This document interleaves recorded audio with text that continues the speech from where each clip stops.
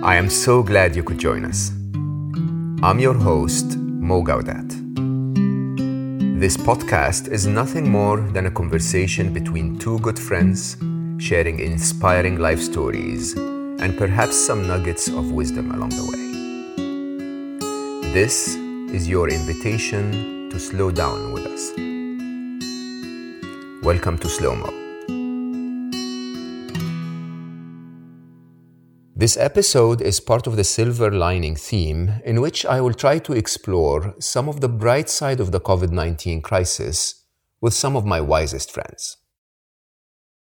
Today's guest is someone I hold in extremely high regard. A 3 times Nobel Peace Prize nominee, Dr. Scilla El-Worthy.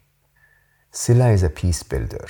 She has been a distinguished activist for peace for over 30 years. She has met with the policymakers from all 5 nuclear powers. She met with their critics, and she worked to develop an effective dialogue. She founded the Oxford Research Group, Peace Direct, and co-founded Rising Women, Rising World, and FemEQ. Her latest book is The Business Plan for Peace, Building a World Without War. And her TED Talk has been viewed over 1.5 million times. Scilla, I cannot thank you enough for being with me today. Thank you so much for the opportunity. I'm delighted to be with you. Scilla, I want to start with a burning question. You know, I've been following your work for every time you have a talk online, I'm there. So how does a Mo become a Scilla? How did you end up being here? A Mo is already a Scilla with a business acumen included.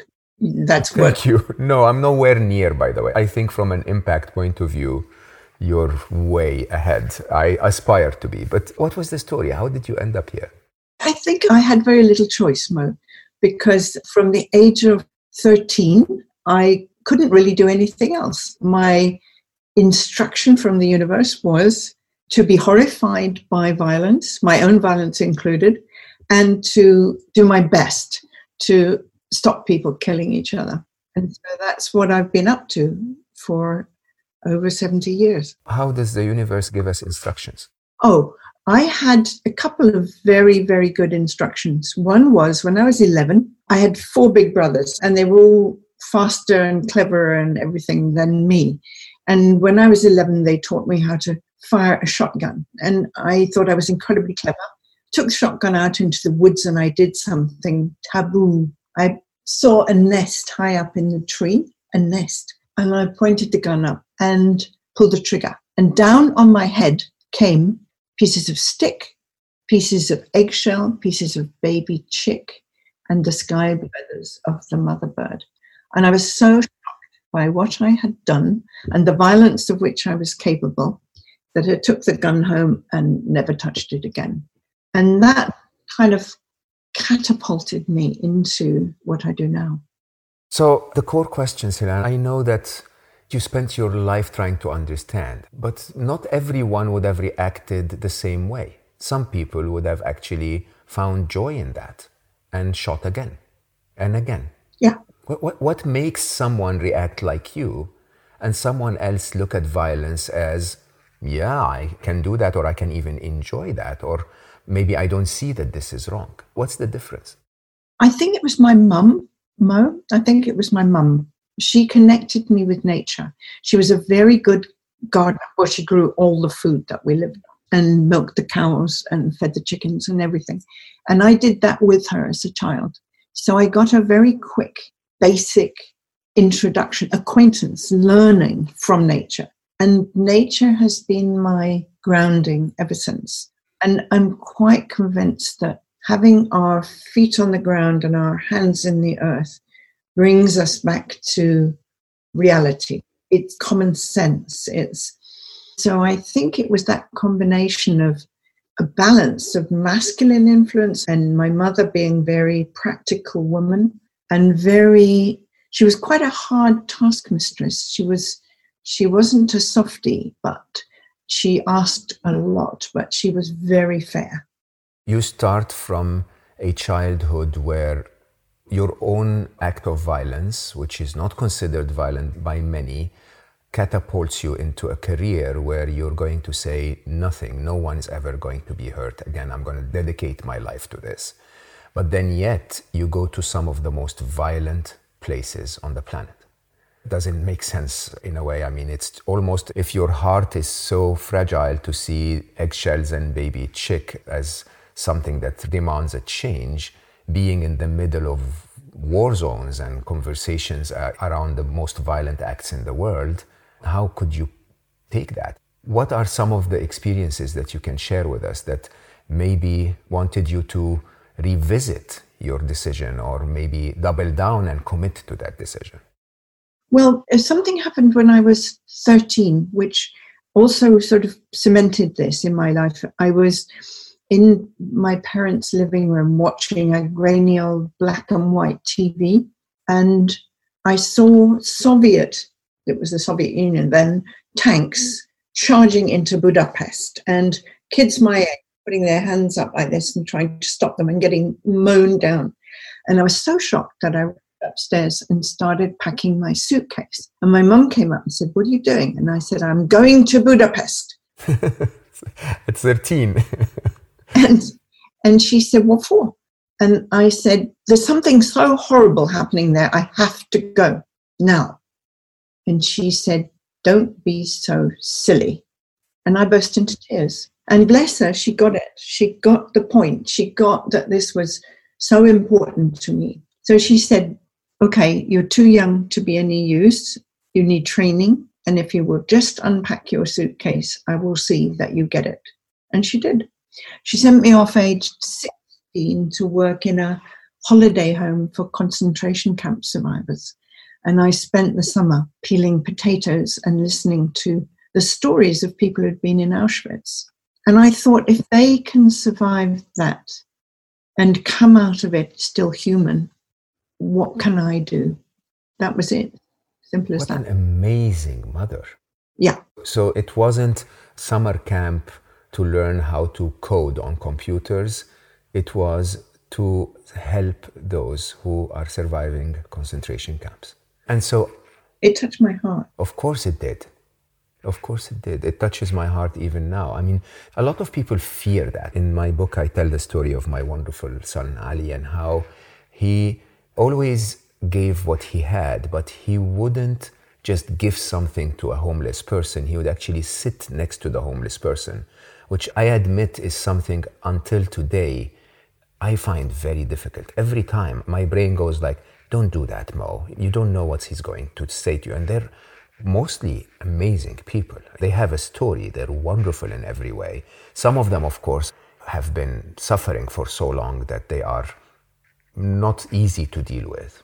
Every human is a human, and putting yourself in touch with those experiences, in my personal belief, is the best teacher ever. It's difficult. I think it's spot on. I think your son is right.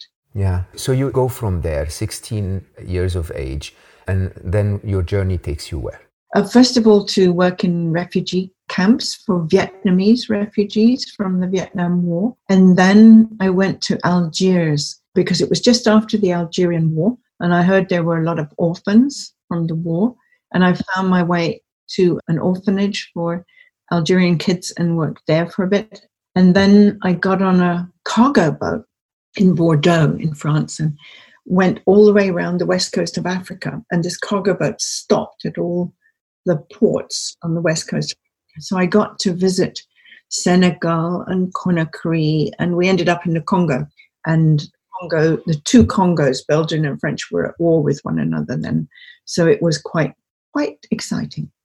So these are the years where all of your friends were partying? So was I. Don't worry. Okay, let's talk about that. The question for me is, you make this your career, right? Yeah, without knowing that. I was just sort of following my nose. But I didn't really see a career in it, certainly. Exactly. I mean, because in all honesty, this is not really a career by the definition that we know for a career. right? When you build Peace Direct, you're not expecting Peace Direct to be acquired for a few $1 million. Mhm. Yeah. And you're not getting a pension either. So And you're not getting a pension either. But one look at you and you realize that you feel that you lived your purpose. You realize you're glowing. Every time I see you on stage, every time I speak to you, you're just glowing. Is this the paycheck that we receive for doing those kinds of things? I've no idea, Mo. I think I'm just lucky that I have very good health. I have a garden. I can grow my own food and food for my families around where I live. And I think the other thing was when I was 30 and living in South Africa, and just after my daughter was born, I got, I don't know if it's a virus or what it is, it's called encephalitis. And I was in a coma for 2 weeks. And when I came out of the coma, I had the most incredible migraines for 6 years. And there was one thing that went round and round in my head the whole time. And that was this question: who am I? Who am I? What am I doing here? And it was that drew me into meditation. It drew me into learning about how I tick, self-examination, self-reflection, all those things. And I came to believe what I learned from those teachers, my different teachers, some Buddhist, some not, that kind of, this self-reflection is essential if we're going to be able to be present when there's a crisis. Otherwise, our fear takes. You talk a lot about fear, and I think, let me actually go to the bigger picture first. One of the things that you believe is very important for the message that I hear you saying quite often is how to deal with the bully without being a thug. And one of them is the idea of acknowledging and overcoming your fear. Teach us a bit about that. I think fear, especially in those times, the uncertain times that we're living, is becoming a big part of our everyday psyche. Absolutely. And it's the part of our brain that gets activated when we're shocked or afraid. And the key thing, I think, then is if we have done some preparation in the sense of a daily practice of whether it's meditation or self-reflection, it doesn't really matter. But if we got into the habit of being aware of what's going on and being able to say, okay, I'm scared, then the big thing is to breathe. Because when we're scared, the blood doesn't circulate the brain or the heart. We freeze. Or we fight, or we flight, or we flee. And what we want is to be present. And so what we need to do immediately, as soon as we're aware that we're scared, is to breathe. And that's like breathing in for a count of 5, pausing, and then breathe out for a count of 5 and pausing. And keeping on doing that until we calm down. And it's only when we're calm that we can use our mind and our heart and do, hopefully, the right thing instead of escalating the problem or getting ourselves shot. Getting ourselves shot or shooting the other, yeah. But then what you're saying here is almost not human nature. I mean, the reason for fear is to flood your system with adrenaline so that you engage in fight or flight. This is, by definition, going to be an active, if not aggressive, response. And what you're saying is the other way around, is no, hold on. Any action you will take while in fear is not going to be good for anyone, let alone you. And you might as well just do the opposite, just sit with it, literally sit with it. Well, sit with it and be present. Do you know that story about Lieutenant Colonel Chris Hughes? I do, but our listeners have to listen to it. Shall I tell it? Oh, yeah, absolutely. I've never met him, but I read about him, and he's a great hero of mine. He was leading his men down a street patrol in Iraq 3 months after the American invasion, when you still could have a foot patrol down the street. And all of a sudden, out of the houses and the mosques on either side of the street came furiously angry men, screaming and shouting in Arabic. And the young soldiers didn't have any Arabic and were scared.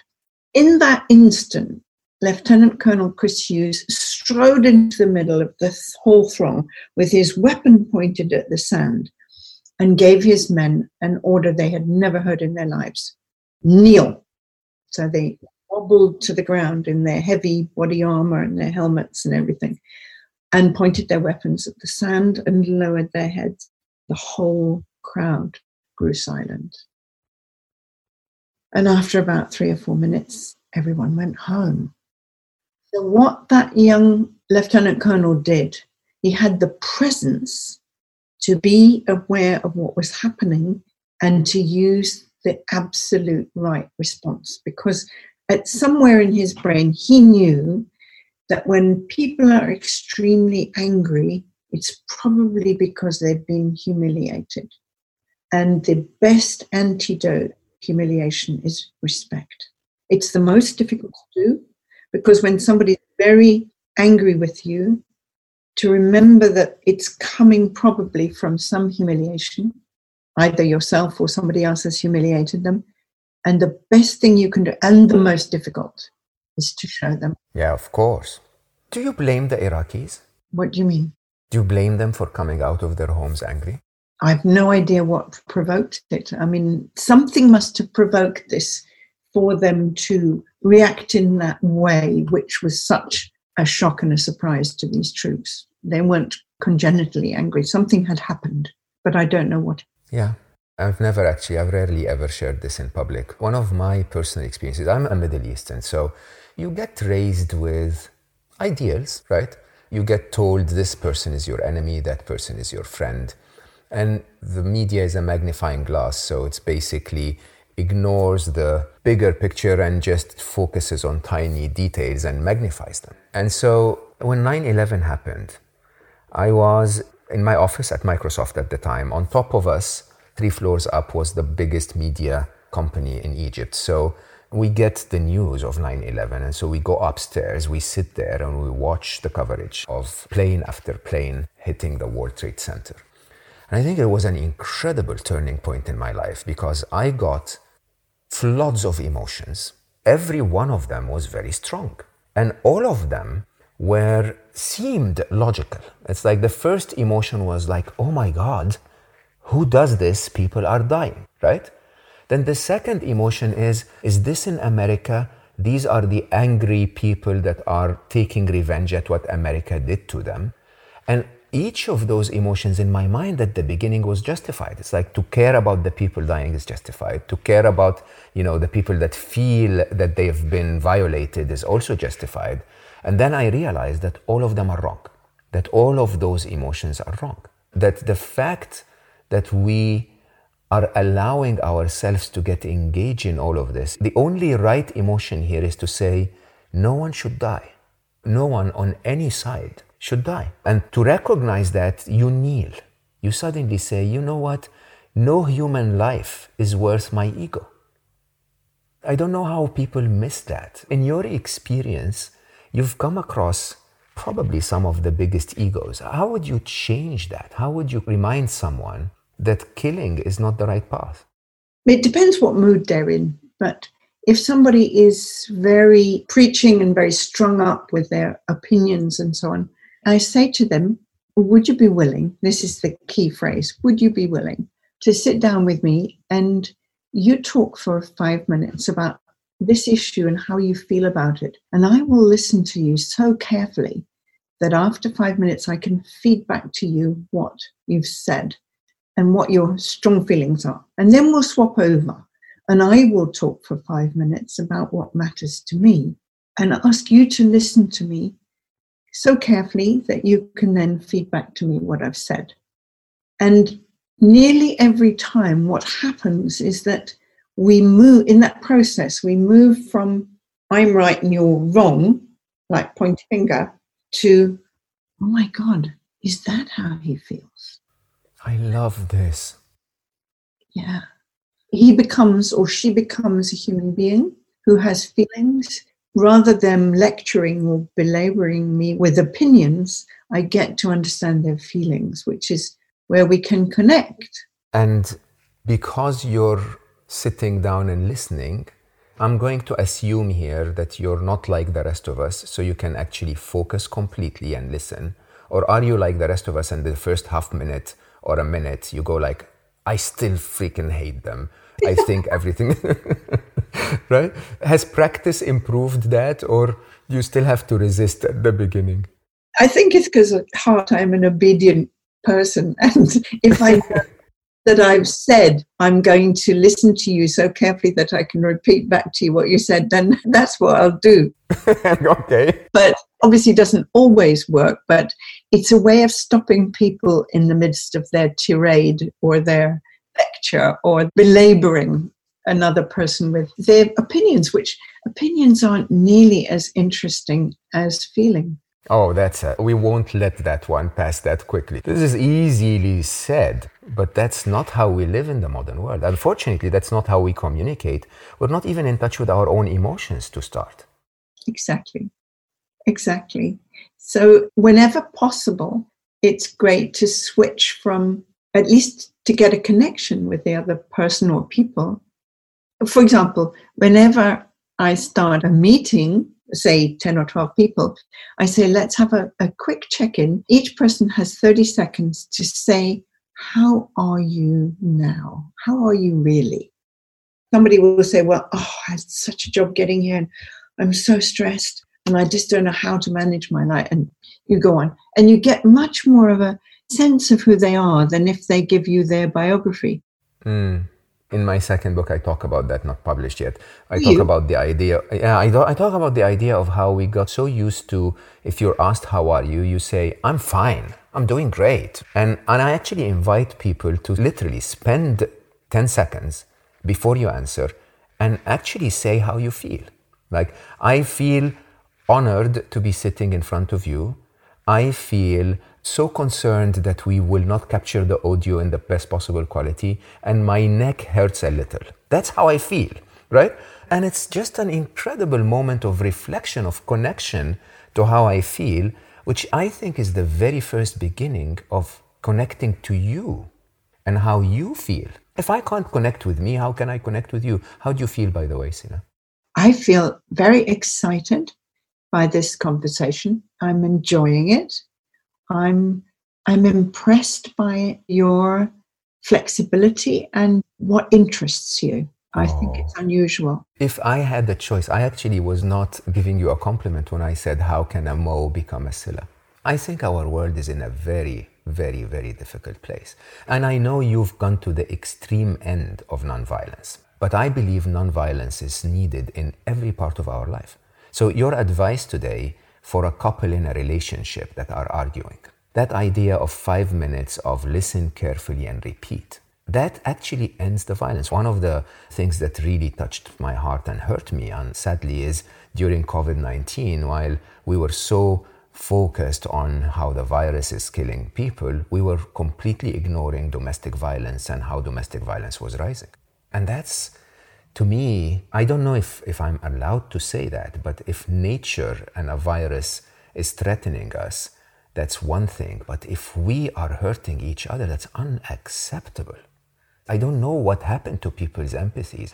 Again, you really didn't answer my question. How do the other people, so you told me how you ended up being so empathetic. How do others end up being so violent?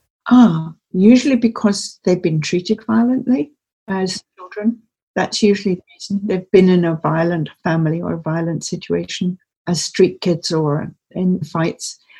I woke up the day after Christmas and I suddenly had this premonition that something was coming towards us, which was going to demand everything human that we've got.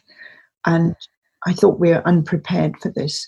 So I started to write down everything that I know and all my colleagues have learned about conflict and about how to transform conflict. Because conflict in itself is just energy. There's nothing wrong with it. It's how we deal with it. So I wrote it all down and it's just been published. And the reason I mention it is because I knew that the title had to be about the heart. In the end, I realized that the work we do internally and with our families to develop good communication and listening expands the heart. It makes us have a bigger heart. And so the little book, this tiny little book, is called The Mighty Heart.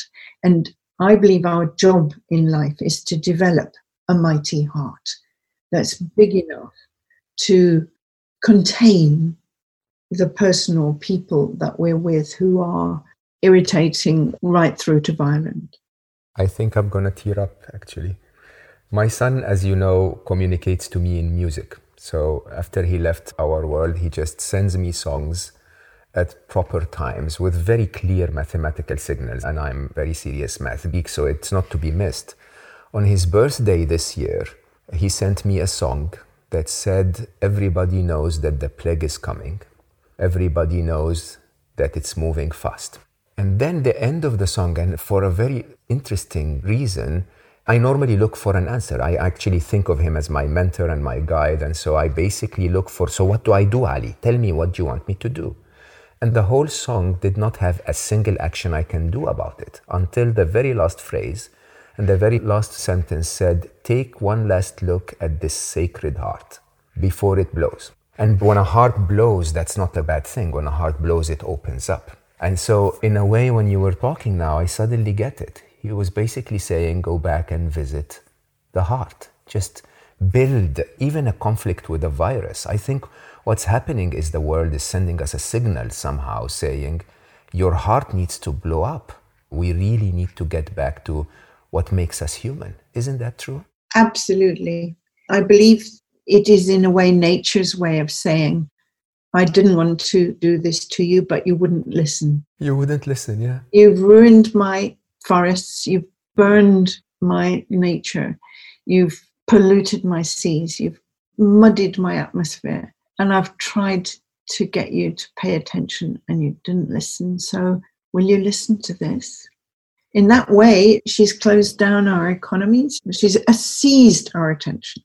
And I believe our job is to listen now. Will we listen, do you think? Yeah, we got to. We got to. Yeah. We'll go down otherwise. One of my biggest messages that I keep telling people is, what are you going to keep after COVID-19? Because there is a silver lining in everything that we do. And as we go back to work and we go back to our busy lives and restaurants open and we rush around like crazy, what are we going to keep?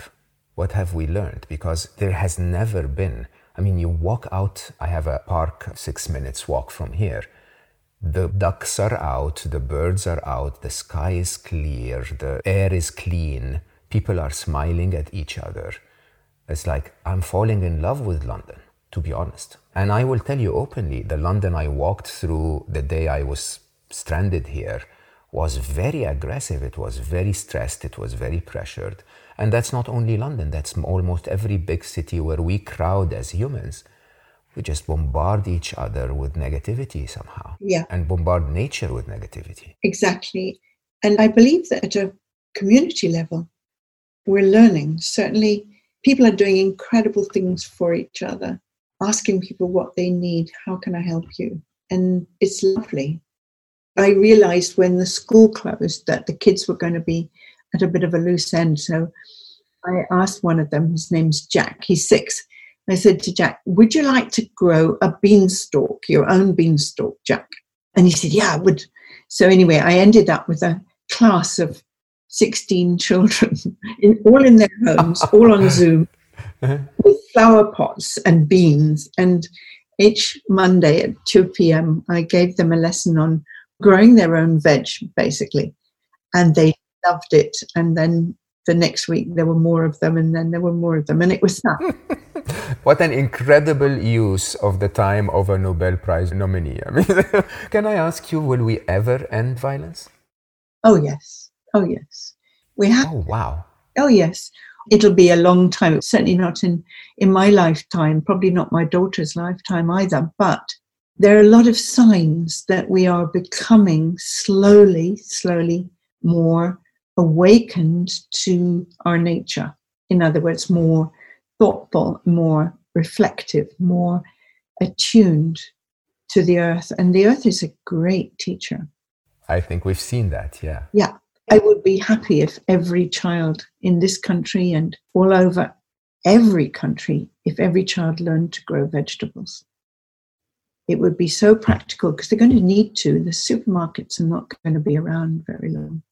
I want to close with one thing that I found really exemplary. When you speak about anger, there are two emotions that are, I call them very active emotions. So fear makes you go for flight, and anger makes you hiss like a cat, right? It's like, I want to scare you away. You look at anger as a fuel. Mm-hmm. What does that mean? To burn the other guy, right? Is this how it's supposed to work? I do think anger is like gasoline. And if you spray it out at a person and somebody lights a match, you've got an inferno. If you put it in your engine, I think the right place is a carburetor. I'm not all that sure. And you use it as a fuel. What it does is it gets you up in the morning. It keeps you going. It makes you anxious and keen to get the job done. That's the fuel that anger is. So when you say it that way, this is what kept you going? Yeah. That you were angry at the violence? I was angry at nuclear weapons to start with. I thought they were outrageous and a terrifying way to try and solve conflict. And then I was angry that people were being basically encouraged to kill each other by the sales of arms and weapons. And what I was most angry about was the debris of war. You know, war doesn't solve anything for a start. Look at Afghanistan, look at Iraq, look at Syria. Also, it does so much damage to generations. When I meet people who my dad was in the First World War. It took generations for what he went through to heal. I'm still dealing with it. War is such a devastating and unnecessary way to try and deal with difference. And your anger, as you taught us a bit a while ago, comes from humiliation. And the humiliation is that humanity should not do this to us. So no one has the right to use nuclear weapons for their own protection on the expense of others. No one has the right to use war as an economic model to advance an agenda or to advance an ideology. I have to say, Sila, I unfortunately have to end our conversation. They told me I have to keep those things to 40 minutes. I don't know why they told me that, but anyway, it's been amazing. I'm so delighted that you got that instruction from the universe. I've loved it, though. I'm so delighted that our paths cross every now and then. Yes. I think you inspired so many of us today. I'll say for me, the idea of growing your own vegetables, I think this is about time. It's about time we contribute to nature. We do something to us and to nature. When the lockdown is over, when I come to London, I'll come and grow a window box for you. I will absolutely take this as a promise in front of thousands of people listening to this podcast. It will be my absolute pleasure. I'll make you the best coffee in London and we have a much longer chat. Lovely. Sila, I am so, so grateful. Thank you so much. Thank you, Mo. It's been an honor to be with you. Thank you. If you want to follow more of Sila's work, please visit www.thebusinessplanforpeace.org. And for all of you who joined us, thank you so much for listening.